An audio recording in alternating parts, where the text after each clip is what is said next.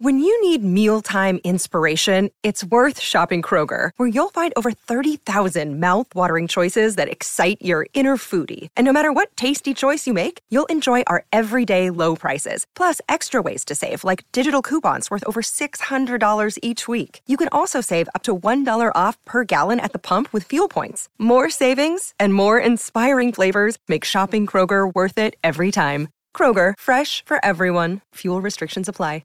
Another day is here, and you're ready for it. What to wear? Check. Breakfast, lunch, and dinner? Check. Planning for what's next and how to save for it? That's where Bank of America can help. For your financial to-dos, Bank of America has experts ready to help get you closer to your goals. Get started at one of our local financial centers or 24/7 in our mobile banking app. Find a location near you at bankofamerica.com/talktous. What would you like the power to do? Mobile banking requires downloading the app and is only available for select devices. Message and data rates may apply. Bank of America N.A., member FDIC. Sometimes to gain velocity, you have to stop or pause. Because if you keep being task-oriented and doing things that don't make a difference, you're not achieving anything and you're actually adding resistance to your velocity.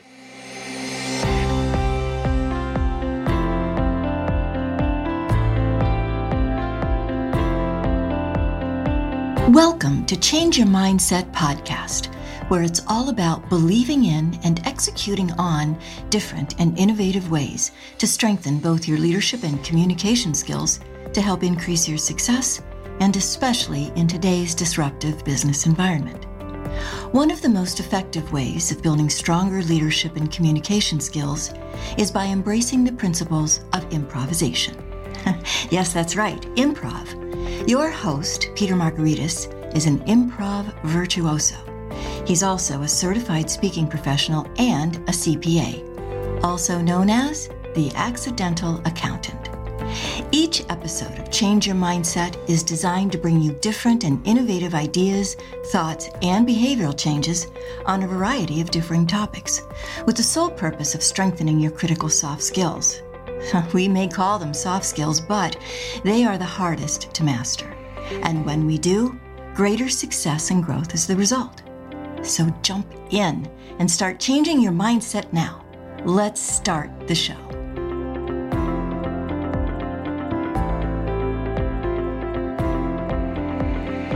Today, my guest Ron Carr has worked with leaders of organizations on 6 continents to eliminate risk, gain buy-in, and achieve better results faster with the velocity mindset. For the past 30 years, Ron Carr's presentations and advisory services have generated over $1 billion in incremental revenues for his clients. Ron is the author of 5 books, including his latest, Velocity Mindset, and the bestseller, Lead, Sell, or Get Out of the Way. He's been interviewed on Fox News, CBS Morning Show, Bloomberg TV, BBC, and hundreds of radio stations. His articles have appeared in over 250 national publications. Ron is also the facilitator of the prestigious CRO, Chief Revenue Officer, Mastermind Group, made up of CEOs and VPs of high-growth companies looking to build high-performance sales cultures. Ron served as the 2013-2014 president of the National Speakers Association, as well as an advisor to several boards of directors. Currently, Ron hails from the New York City tri-state area with a planned relocation to a much warmer climate by the time this episode airs. As we discuss his book, pay close attention to our discussion around alignment, because what Ron shared blew me away to the point that I was speechless. There's a teaser for you. Before we get to the interview, just some housekeeping items to take care of. The first one is, I'm so excited because my book, Off Script, Mastering the Art of Business Improvisation, has been scheduled for release. The paperback edition will be released on October 6th, and the Kindle ebook edition will be released on November 3rd. And both formats are available for pre-order on Amazon now. And because I want to do something special for my friends and my supporters, both editions are 20% off during the pre-order process. So go to www.offscriptimprov.com and you'll be redirected to the book page on Amazon. And thank you for your support. Also, please subscribe to and share this podcast episode with a friend. I would greatly appreciate it. And also visit my YouTube channel, The Accidental Accountant, where you can see this video episode and several past podcast interviews. And also, please subscribe to my YouTube channel. This podcast is part of the C-Suite Radio Network, turning the volume up on business. This episode is sponsored by Peter A. Margaritis, LLC, also known as the Accidental Accountant. Are you looking for a speaker that can bring powerful content, virtually or in person or on-site, that is memorable and engaging, in a way that motivates and inspires your audience?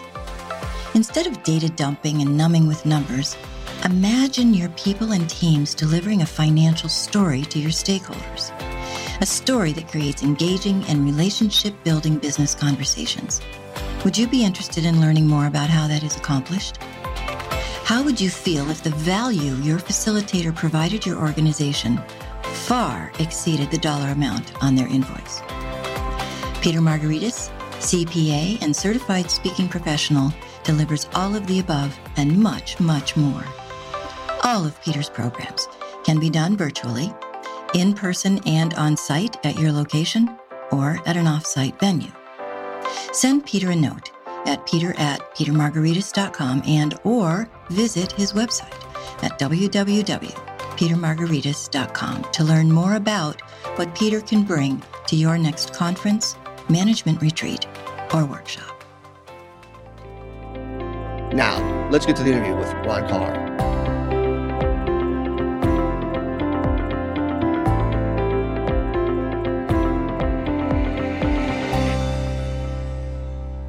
I am so excited for my guest today, Ron Carr. Now, Ron is, as you heard in the intro, a past president of the National Speakers Association.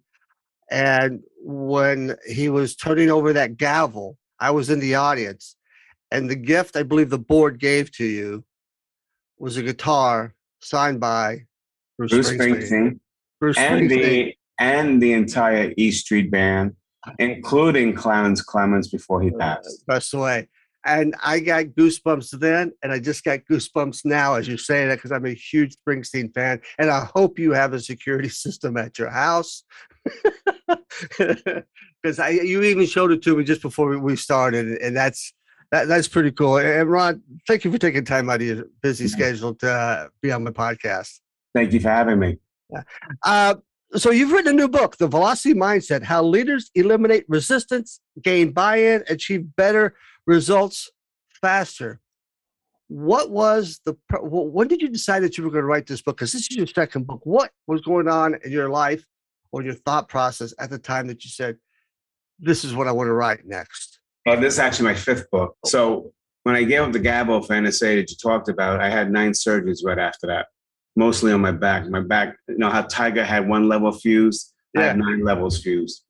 So for 2 years, it was a lot of pain, a lot of being down on my back, no pun intended. And you start thinking about your life. You start thinking about all the things you successfully did. Then you think about the things you wanted to do and didn't get to it. And when I started thinking about those things, I realized it wasn't because of external factors I didn't get to them.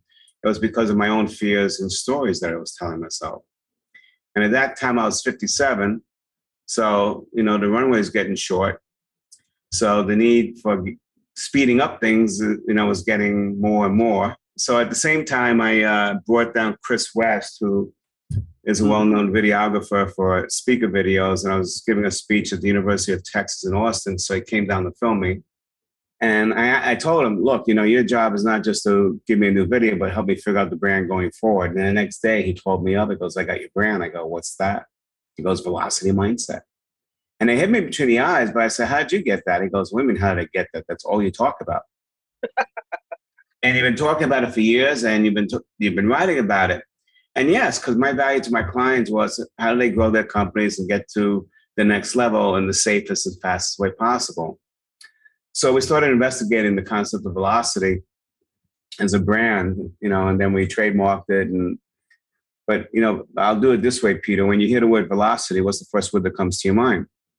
Speed, fast, get there quick. Yeah, exactly.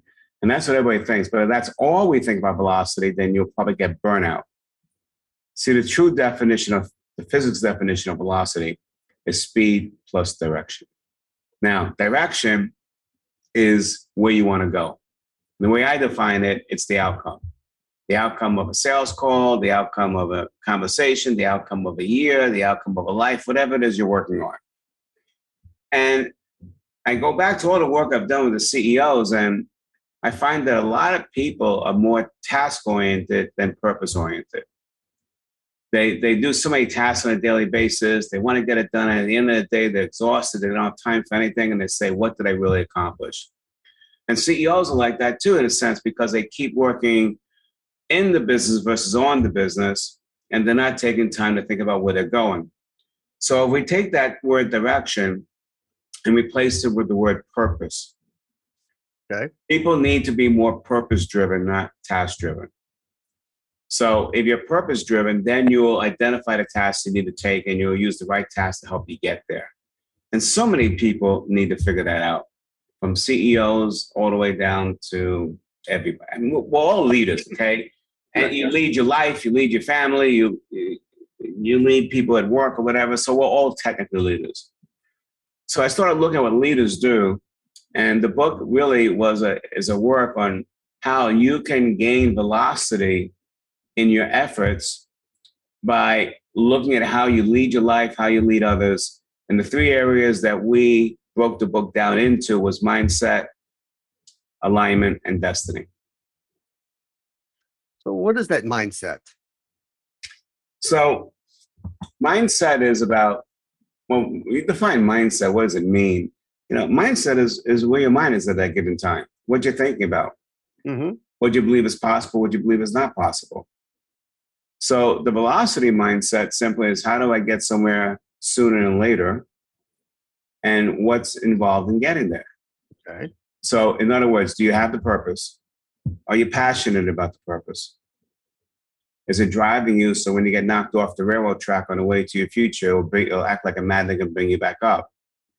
So for me, when I think of the velocity mindset, I'm not looking at tasks. I'm looking at, where does my client want to get to? Where do I want to get to? And what's the fastest way there?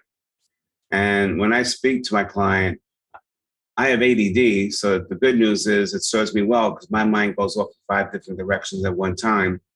So immediately I'm going, looking for all the potential obstacles that can get in the way of where someone wants to go. And then we deal with those. Mindset is how you feel about yourself. Mindset is what you feel is possible or not possible. Mindset is what you feel you can create. The mindset is so important because whatever your mindset is at a given time, when you go into a conversation, whatever your mindset is, that's what's going to drive your actions, and it's what's going to drive your results. You said something earlier that I wrote down, fears. Our fears tend to get into the way. Can you expound on that? Yeah, so it's fears and stories. So let me start with stories if I can first. Please. So someone says something to us or does something to us. We then internalize as to what we think was meant. We create a story. All stories are fueled with emotion. Now, if the story serves you well, i.e., a teacher said you would never amount to anything when you're a young kid, and then you use it as a chip on your shoulder, and now you excel at everything, then keep using it. It's serving you well. Now, if you use it too much, or you start sacrificing other things like your family, then you may have to modify things. But if it's a positive story with good juice and it's pushing you forward, great.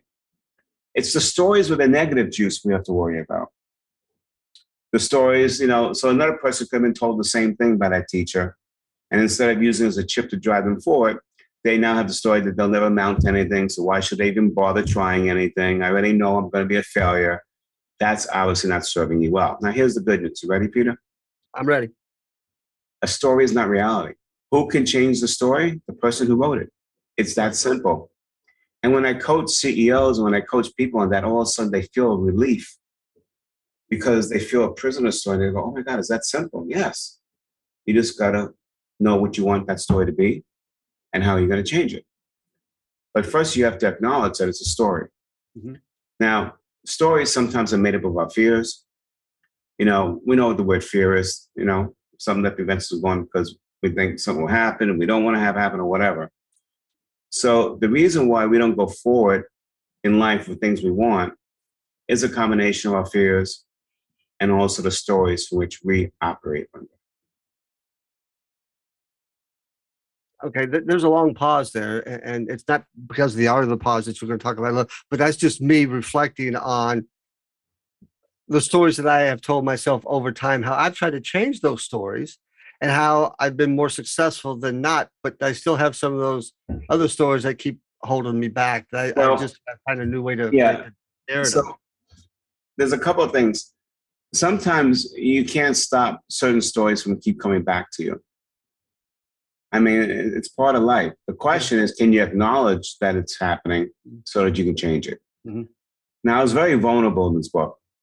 One thing I teach leaders is that vulnerability sells. So if they know that you've been in their shoes, you walk their shoes, then they're more likely to listen to you. You know, you and I belong to the National Speakers Association, and we've both seen speakers up on stage who are phenomenal, but they give the persona like they're so good, they never had an issue in their lives, and it's hard for people to relate to that. I don't believe in that. I believe in being real. I don't believe in doing therapy on audience for my benefit, but there's a right balance where people can understand. So when I grew up in a very tough household. My father was a victim of the Holocaust, not in the German camps, but in a Russian camp, and he lost his mother. And what he went through was horrendous. Yeah. It would damage anybody. Mm-hmm. It's been documented that people that were victims of the Holocaust tend to abuse the families, not sexually, but physically, verbally. Why? Because they're kind of damaged, so the whole mindset is distorted. But also, they went through something so horrible that they really love their kids and they want the best, and they'll do anything to protect them. And sometimes it's like recreating a prison at home, and that's what my father did. He recreated a prison that prevented us from being natural kids, going out with friends. And if he did one thing wrong because he couldn't control his emotions, all of a sudden a pleasant moment turned into a moment where you would say things to a kid you would never say, throw a knife at them or whatever, and it was just very tough. So obviously you create stories, is what that means. Right. So I dealt with that, because I had no confidence when I got out of college, and I had my own therapist and it went well and I worked on it. But I never got rid of it completely, So someone said, go see this wisdom teacher. And I went a few years ago.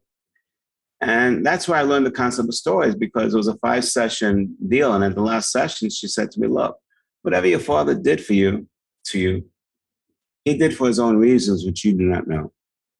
We assume. But you, in turn, took it as to what you feel it meant. Maybe he didn't love you or whatever. That's what we mean by a story. Now, when something so significantly happens, you just don't forget stories like that you create that have driven you all your life. Right. But the trick is knowing that they can still show up sometimes. How do you at least acknowledge when they're showing up and when they're not serving you well? So at least in that instance, you can rewrite it so that you can have a different story driving you for whatever it is you're trying to achieve. And changing that mindset. Yes. To realign that mindset into the more positive aspect, or exactly. what do you want to accomplish?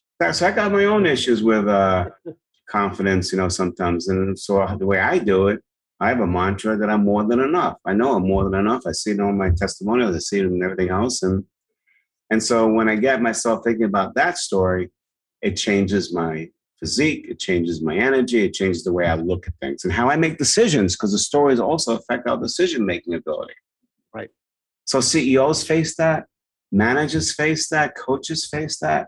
We all do, depending on what stories we've created for ourselves. So thank you for that. The story around the mindset and how it's much more complicated, but it also, to your point, it's also very easy. Is just putting our mind to it and changing that narrative that we have going through our head. You said the book was in 3 parts. The second part, if I wrote it down and remember, was alignment. How does that fit in? Well, if you're going to be a leader and you want to gain velocity, you can't do everything yourself. You got to do it through the support of everybody. So you got to align yourself with other people. Mm-hmm. The problem with alignment, people don't understand what goes into that.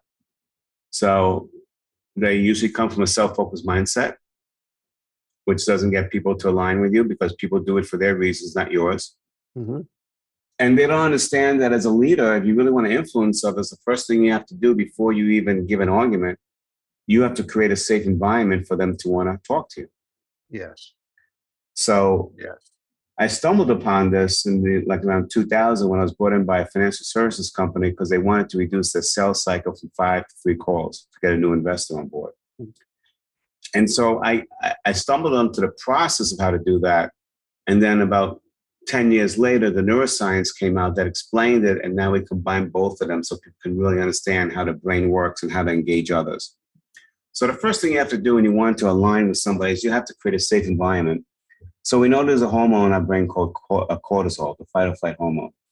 You don't get rid of it, but if it's not at the right level, then you don't get people engaged. If it's too high, like over 6, 7, 8, 9, 10, people are agitated, they're stressed, and they're not listening to you. You really want them at a 4 or 5. If they're at a 1 or 2, they're not stressed, but they're not really engaged. You need people with maximum engagement. So you go back to this financial services firm, their market was retirees and conservative marketers who didn't trade a lot. That's who their market was. So I went on a couple of calls with a financial advisor outside Chicago. And on the first call, we went into this nice couple's house, and he spent 12 and a half minutes, I counted on my watch, doing all the social chit-chat about the kids, the grandkids, and the pictures, the bears, and all that other stuff. And I can see in the couple's eyes, they're being very polite, but they're going, what are these two guys doing in my house? And then after 12 and a half minutes, where you can see the cortisol just going up, he asked the question, so who handles your stocks and bonds? Now, if we thought about it, they probably have somebody already. So why is he talking about stocks and bonds? So the cortisol goes up more, because now they're saying, I don't even have a need for this. Right. So I took him outside and I said, look, cut the chit chat 30 seconds, go in and say, look, this is not about stocks and bonds. And I probably got somebody. It's not what I'm here for. I'm here about your future. Can I ask you an important question? And he tried it in the next house. And the question I told him to ask was, when it comes to your future, your financial future, what are the 3 things that are most important to you? And I noticed something, that all of a sudden the eyes would go up. And there was a pause. And then they get into their own zone about them. Their demeanor changed. And then they started giving us the answers, what's important to them. And it happened on every call we went on after that. And so we did a study. They had a closed circuit TV booth, in the headquarters. We had the top investors come in, they signed waivers, they knew we were going to video them. And to a person, when that question was asked, everybody's eyes went up. Left, right, whatever. And so when I wrote Lead Seller, Get Out of the Way in 2009, we talked about this, because where salespeople were going wrong, they would ask status-based questions. Who you're using, what are you using? Which would make the cortisol go up, because why would you make a customer educate you when there's no value to them? Right. But when you ask them where they're trying to go, an issues-based question, all of a sudden you got their attention. So what we found out is that, and I started interviewing people because I do this on stage, when we do this role play, someone will, the audience will see a change in the conversation. The first way, the way most salespeople do it, or leaders. And the second way, one of the most important things I see a change. I'll ask the person playing the role of the customer or the employee, when that question was asked, something changed in your brain. Describe what happened. They go, yeah, I was on guard in the beginning. I didn't want to be sold to. I was like, what is the person doing here? Then all of a sudden, when it was about me and where I was trying to go, I calmed down. I started thinking about it. And I said, well, did you start trusting me more? And they said, yes. And I said, well, trust is earned. So the brain hormone for trust is oxytocin, the love and trust hormone. Now, trust is earned, so you don't get trust immediately. But still, for someone to give you even 3 answers to the question, they have to trust you a little bit. Which means a little oxytocin is released. But they won't do it if they think you're out there for yourself and not for them. And by changing that mindset for them as to where they're going, all of a sudden, without even talking about the value offer, they're saying, wow, the person's really here for me. It's about where I'm going. So yeah, I'll tell them 3 things that are important to me. And then I'll ask the person playing the customer, did you feel better about the call? They said, yeah. So you feeling good? Yeah, that's dopamine. But the dopamine only rides with oxytocin. So we figured it out. We figured out the way the hormones work. We figured out, explained what I was doing up to that point. And then Scott Halford, a PhD now in neuroscience, who's also from NSA, we're good friends. And I sat down with him and he kind of sketched out. And it's funny, he endorsed the book, but he thinks I'm the brilliant one because he's never seen anybody apply it to sales and leadership like I did. And yet he's the one to help me. So go figure. Wow. That was one hell of a story, Ron. And you're right. Let me explain how fast that works. Okay. So that company actually reduced their sales cycle from 5 to 3 calls. Think about the velocity. But I was in the headquarters working with the senior partners one day, and they had a class in of advisors who were in the field for 4 to 7 years. And they said, can you do an hour for the class? So I did it one day at 5:30, after they were done. Mm-hmm. And we're all staying in the same hotel. And so that night, one of them called me up at 11, goes, I'm sorry to wake you up, but I got to talk to you. I go, what's wrong? He goes, I tried what you said on the phone. I had 2 widows. Both had 100,000. One I'm working for 6 months, one for 4 months, and I couldn't get them to budge. And I said, what'd you do? So I called them both up and I said, I was remiss. All I did was talk to you about stocks and bonds. I never asked you the most important question I should have. Can I please ask you that question? And they said yes. And he asked the question, well, in the future, what are the 3 things you want your money to provide for you? One widow committed the funds in that phone call. The other widow gave him another appointment. That's how instantaneous the results can be. Now I'm going to go back and look at all the stuff that I do. And now I'm going to look at through your lens. Wow. And I've done some research on the brain in one of my previous books, but never to the degree that what you just laid out. That is remarkable.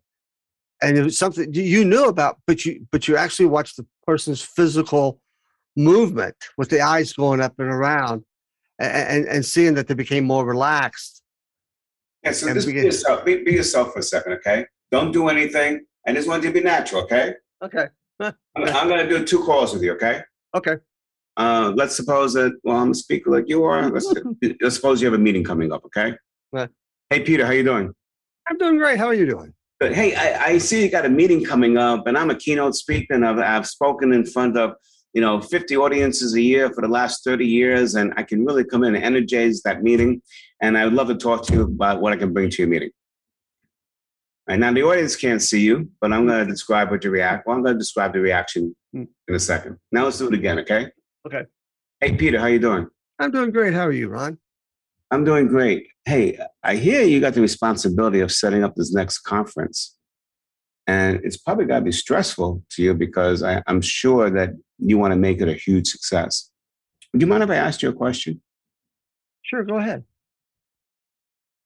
When you think about the success you want to achieve at this conference, what are the 3 things you want your audience walking away with? You can stop. Your lies just went up. They did? Yes. You're right. They did. Because I'm thinking, what goes through? Wow. And you're not thinking about me. No. Now, in the first role play, you are nodding your head. Your eyes stayed at me, but you are not buying anything. You're, oh my God, right? Yeah. Well, you describe. What was it like the first time for you? Yeah. He's telling me something. He's telling me all about him. Was your stress going up? Yes. And the second time? The second time, it wasn't about you. Yeah. It was about me. Yeah. And the stress of putting a conference together. And what do I want my attendees to walk away with? And did you start trusting me because I laid that? Yeah. Wow. That's how it works. That's remarkable. Oh my God. I've got work to do after this thing is over with. After this interview is over with. So take me down the third, I think you said the third pillar or whatever, is destiny? Yeah. The destiny. So it's funny because it really should be the first thing you talk about, but we left it for the last because it's so important. We want people to end with it. The destiny is that purpose. That destiny is that direction. Remember, if you just have speed without direction or purpose, you probably will miss where you want to be in life or in a certain goal. So when you think about destiny, what we talk about in that section, we talk about the clear piece of paper exercise. So a lot of people will say, and I've had the same problem, visualize what you want. They say, well, I can't visualize. Well, allow yourself. Well, one of the reasons why they can't visualize is because what they have in their mind is what they know the world to be. Their past experiences, their biases, and everything else. And so what happens is when people visualize, they tend to visualize what they think is possible and not possible based on how they know the world to be. And therefore, they either shoot too low or they recreate the results they already had, and they want to know why they're not getting anything different. If you're truly going to visualize a path forward, to achieve something you haven't done, you have to put the past aside. Right. Forget the past. Mm-hmm. And you need to think about a passion. What's going to drive you? What's going to be strong enough that if you get knocked off that track on the way to your future, they'll act like a magnet to bring you back up. So allow yourself to dream, allow yourself to think about what really is going to get you moving in every core of your body. And so that's the clean piece of paper exercise. So an example, I was brought in by a multinational chemical manufacturer. I spoke at several of the divisions in the early 90s. One division took 20 years to create a reagent that cut in half the cost of mining copper. When they brought it out 20 years later, the sales shot up, and they actually saved the copper mines from going bankrupt in the 80s. So their market share grew like this, and now competitors see you're making money, so what do? They re-engineer, come out with a similar offering, not as good as yours, so the only way that they can compete is price. We know the drill, right? Yeah. So they get a hold of me after I spoke for their team, and the guy says, look, the largest copper mining company is Phelps-Dodge. We only have, 25% of the demand, and we have a big meeting with the sourcing team next week. We want to use your skill set to change our fortunes. So would you come out and prep us? I said, sure. So the first thing I did when I got into the conference room in Tucson, I asked them the question, what do you want for my intervention?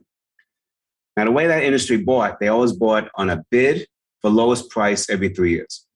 So their answer was, we want to win the bid. I said, that was not my question. You're answering based on how you know the world to be and what you think is possible. If your heart was talking, what would you really want? And all of a sudden the passion comes out. Well, why do we have to bid? We save them. I said, so what do you want? A negotiated agreement. I said, great. They buy you every 3 years. How long? 10. Fine. You have 25%. What do you want? 75%. So let me repeat what you just said. You want a 10-year deal negotiated for 75% of the demand? They said, yes. And I said, you can do that if you want, but the first thing you have to understand is it's going to take a different set of actions to get to that spot than it is to win a bid. And then they asked me the fateful question. How are we going to do it? My answer, I have no clue. And they go, what? Now, look, I talk about intuition in the book. My intuition was telling me, I think there's a lot of room for us to get close to that. I can't tell you we're going to get there, but we're going to get something that's a lot better than what you got now if you start doing what I'm saying. But what I'm also teaching them is when you get a vision like that and you haven't walked the journey yet, how can you have the answers up front? It's not a realistic expectation. And so when you look at leadership and the real leaders, when they forge all, like Elon Musk, wants to go up into space. He wants to develop an electric car before anybody else. You think he had all the questions? No. He was married to the vision, but then the leaders have to be comfortable not having the answers up front, and most people are not. They think they have to have the answers up front, number one. A leader's job is to pave the path forward, and then as you let that vision sit in your mind and you ruminate, it leads to more questions. Then you find out who has the answers, and you keep filling in the blanks until you have the picture enough that you can act on it. So you and I know a common individual. He's wrote the foreword on my book, Dr. Nido Qubein, president of High Point University. Nido and I go back 30 years. Nido came to the United States at 15 years of age with $15 in his pocket from Lebanon. His mother sent him here to have a better life. He didn't know anybody. He settled in High Point. So I said, Nido, you had a vision. And he said, yes, but he had a great distinction. And that's why he likes the book and he's supported it. I had a vision, but I didn't have clarity of vision. Clarity of vision only comes from walking the journey. So it goes with what I'm talking about, not having the answers up front. The answers, your clarity, will develop as you go through the journey. So as we started with this chemical manufacturer, we would raise what we know, what we don't know, figure out who we got to ask questions. They go out, and every quarter I come back, assess the information, see what else we need to find out, until eventually we developed a strategy a year later. And 18 months later, they were awarded a 10-year, $200 million deal. The first ever deal of that kind in the industry. We changed the way that industry bought. But it started with somebody having a different vision of what they wanted to achieve, and they weren't married to what the past has always done. That's going to be extremely challenging to divorce yourself from the past. in that thought process, as you create that vision, there's a lot of people, I guess it depends on their level of risk, will revert back continually to the past and to try to sever. Well, the reason they go to the past because they can't see it, they can't feel it. And that's what they have to get comfortable with. But if they allow themselves to think about it and dwell on it. So there was a book written in 1913 called The Science of Getting Rich by Wallace Wattles. And he evaluated all the industrialists who made it big and the rest of the world that didn't. What was the difference? And he zeroed in on a couple of traits. One trait is called the thought and formless substance, the big idea. You have a big idea. It's an idea. It's not thought out. There's no form, right? That's the thought and form. So the way I can explain it, when I was in New York in the 80s and a lot of neighborhoods were dilapidated, like, 90th Street, 110th Street, you can have 20 people driving down a block, let's say 100th Street at the bottom of Harlem, see a dilapidated building in a downtrodden neighborhood. 19 people say, oh my God, this building could really become something. But it's such a big idea that they have no idea they keep driving by. But not that one person at 20th who had the same idea. The difference is they didn't have to have the answers up front. They kept driving by for the next 2 months. It was in their mind. They kept thinking about it and thinking about it. And then eventually they had an idea that fleshed out. They went to an architect who got the idea, put it on paper. Now you can see it, feel it.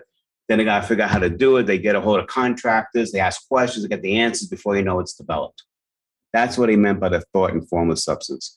That was the difference between the people who made it and people that didn't. Like Elon Musk, like Steve Jobs. And it doesn't have to be these people at that high level. It could be anybody who sells more than you do, who has a different idea on how to attack a market or whatever. It's exactly the same thing we're talking about. It's allowing yourself to have that thought and formless substance, think about it, see what you can come up with, get more questions and answers, and walk that journey so that you can start creating it. What we focus on is what we create. Absolutely. And for a speaker, I'm usually not a loss for words, Ron. But this, I come into these interviews not knowing what to expect. A lot of times I do my homework and research.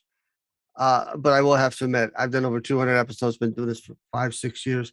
This one, I probably thought more during the interview about what my guest was saying, and it's kind of taking me a little bit off my interview game, but it's absolutely brilliant, fascinating, that I will re-listen to this episode a number of times. And I'm not done with the interview. I still have a few more questions I want to ask. And I know you got a meeting coming up in a few minutes. The velocity of my mind being blown away is just tremendous right now. So that's great. You talk about the art of the pause. Mm-hmm. Now I think about the art of the pause on stage, mm-hmm. and then to let the audience catch up, or that's where you're going to deliver maybe a humorous line, that pause. What is the art of the pause as it relates to velocity? It's the same concept. We pause on stage. Why?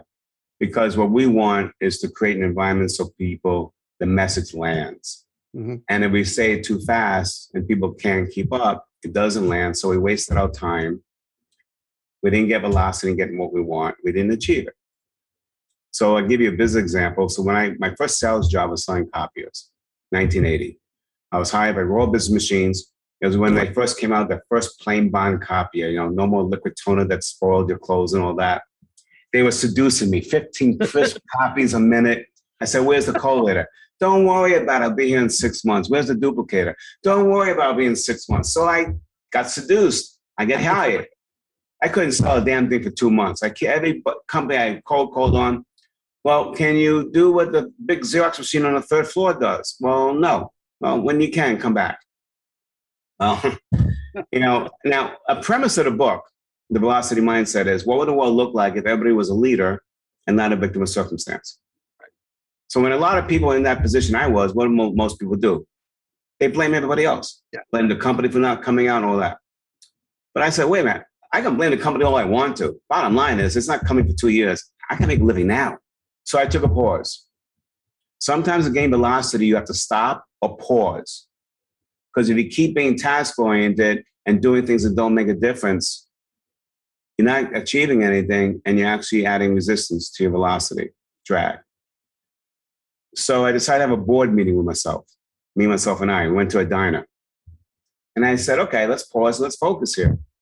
What are you doing? Now, one more thing, a question that is central in that book for every leader, whether it's your kids, your family, business, whatever. A good leader, when something happens, they don't immediately blame other people, even though there could be other people to blame.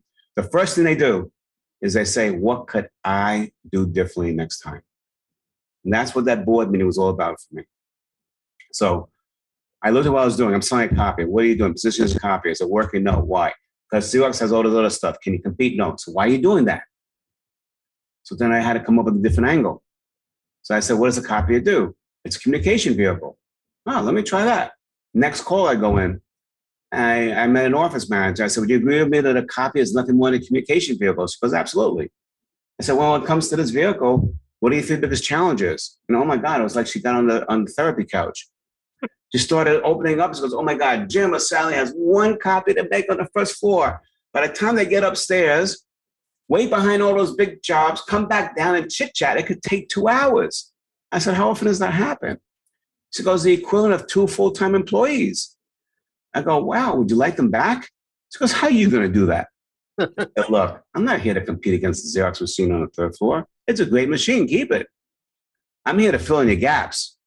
And right now, I can give you back those 2 full-time employees because this great copier does 15 copies a minute. Everything you want for those 1 and 2 copy jobs. They don't have to go on 2-hour excursions. I would suggest you put 1 on every floor. I started selling 3 at a time. That only came because I paused. Yeah. I took responsibility for myself. What could I do differently? I evaluated what I was doing, what wasn't working, tried to figure out a different angle, tested it, and it worked. Now, sometimes it doesn't work, so you keep testing. But that's what we mean about pause. If something's not working or you're not happy with what's going, take a pause. Now, all of us had a forced pause with COVID. Yeah. And that's why when we all paused, a lot of people started re-looking at their purpose. And that's why a lot of people started making significant changes. So we could look at COVID as something really bad, and it is. There are a lot of people that died and a lot of people that still have long-term things, and I feel for them. So it's not a good thing, COVID. Don't get me wrong.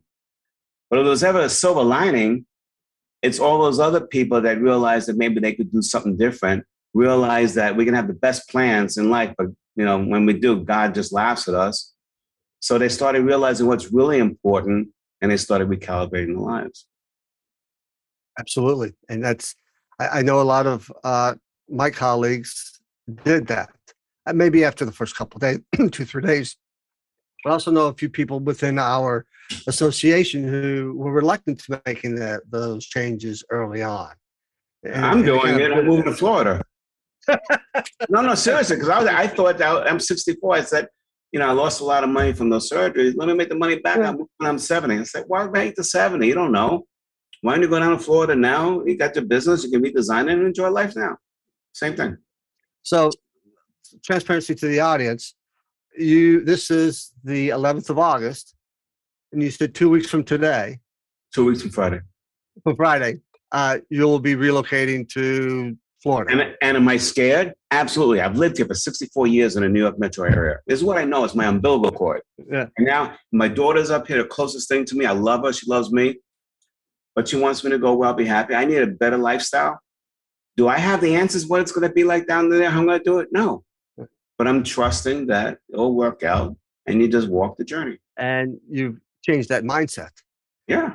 Yeah. And looking at it from a positive lens. Yeah. And all the good that's going to, it does get hot down there, Ron. But not fluffy lens, Yeah, right. I'm aware that it may not work out, but then I'll come back. Yeah. So it's come back. I'm blown away by the velocity mindset, what you've written, how you've achieved it, the stories that you've told. Is it one thing that you can leave my audience with to make them?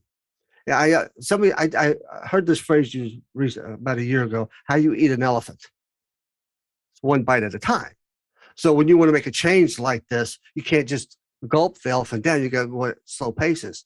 What could you advise my audience as they're listening to this? Probably, hopefully, if you're driving, pull off, listen to it before you get back on the road. Keep them on that journey to changing to this velocity mindset. People do things for their own reasons. So number one, make sure you're doing it for the right reasons for you. You're passionate about it, you're driven by it, and it's something that you want to do. And then remember, when you need to align yourself with others, they're not going to do it for your reasons, they're going to do it for theirs. So just remember that people do things for their reasons. Make sure you're true to your reasons, and make sure you have empathy and you're finding out other people's reasons, because the key to influence is real simple. It's not giving somebody an argument as to why they should do something. It's giving them an argument in context to what's important to them. Wow. Ron, thank you so very much. Good luck in your journey to Florida. I know our paths will cross at an NSA event, and I want to talk to you more about this. I'm actually looking forward to reading a copy of this book, get my hands on it. It's on Amazon. I know. It's on Amazon. That's what I was trying to get you. It's on Amazon. And it's an ebook form? And Audible. I did the work. You did the work behind and read that? Good for you. I did one book that way, and that's harder than people believe. No, I love it. You know why? Why? Because it allows me to bring the words to life. Yeah. Yeah. And it really has to, if you're going to do Audible, the author should read it because they bring that extra passion there. So thank you so very much. And I look forward to our paths crossing soon. My privilege. Thank you for having me, Peter. I want to thank Ron for his time in discussing the velocity mindset and sharing his powerful stories to enhance its appeal. I will conclude this episode with an improv quote, and you may have heard me say this one before. Listening is not merely hearing. Listening is reacting. Listening is being affected by what you hear. Listening is active. Stay safe. Like what you just heard? Visit c-suiteradio.com. C-Suite Radio, turning the volume up on business. This podcast is a part of the C-Suite Radio Network. For more top business podcasts, visit c-suiteradio.com.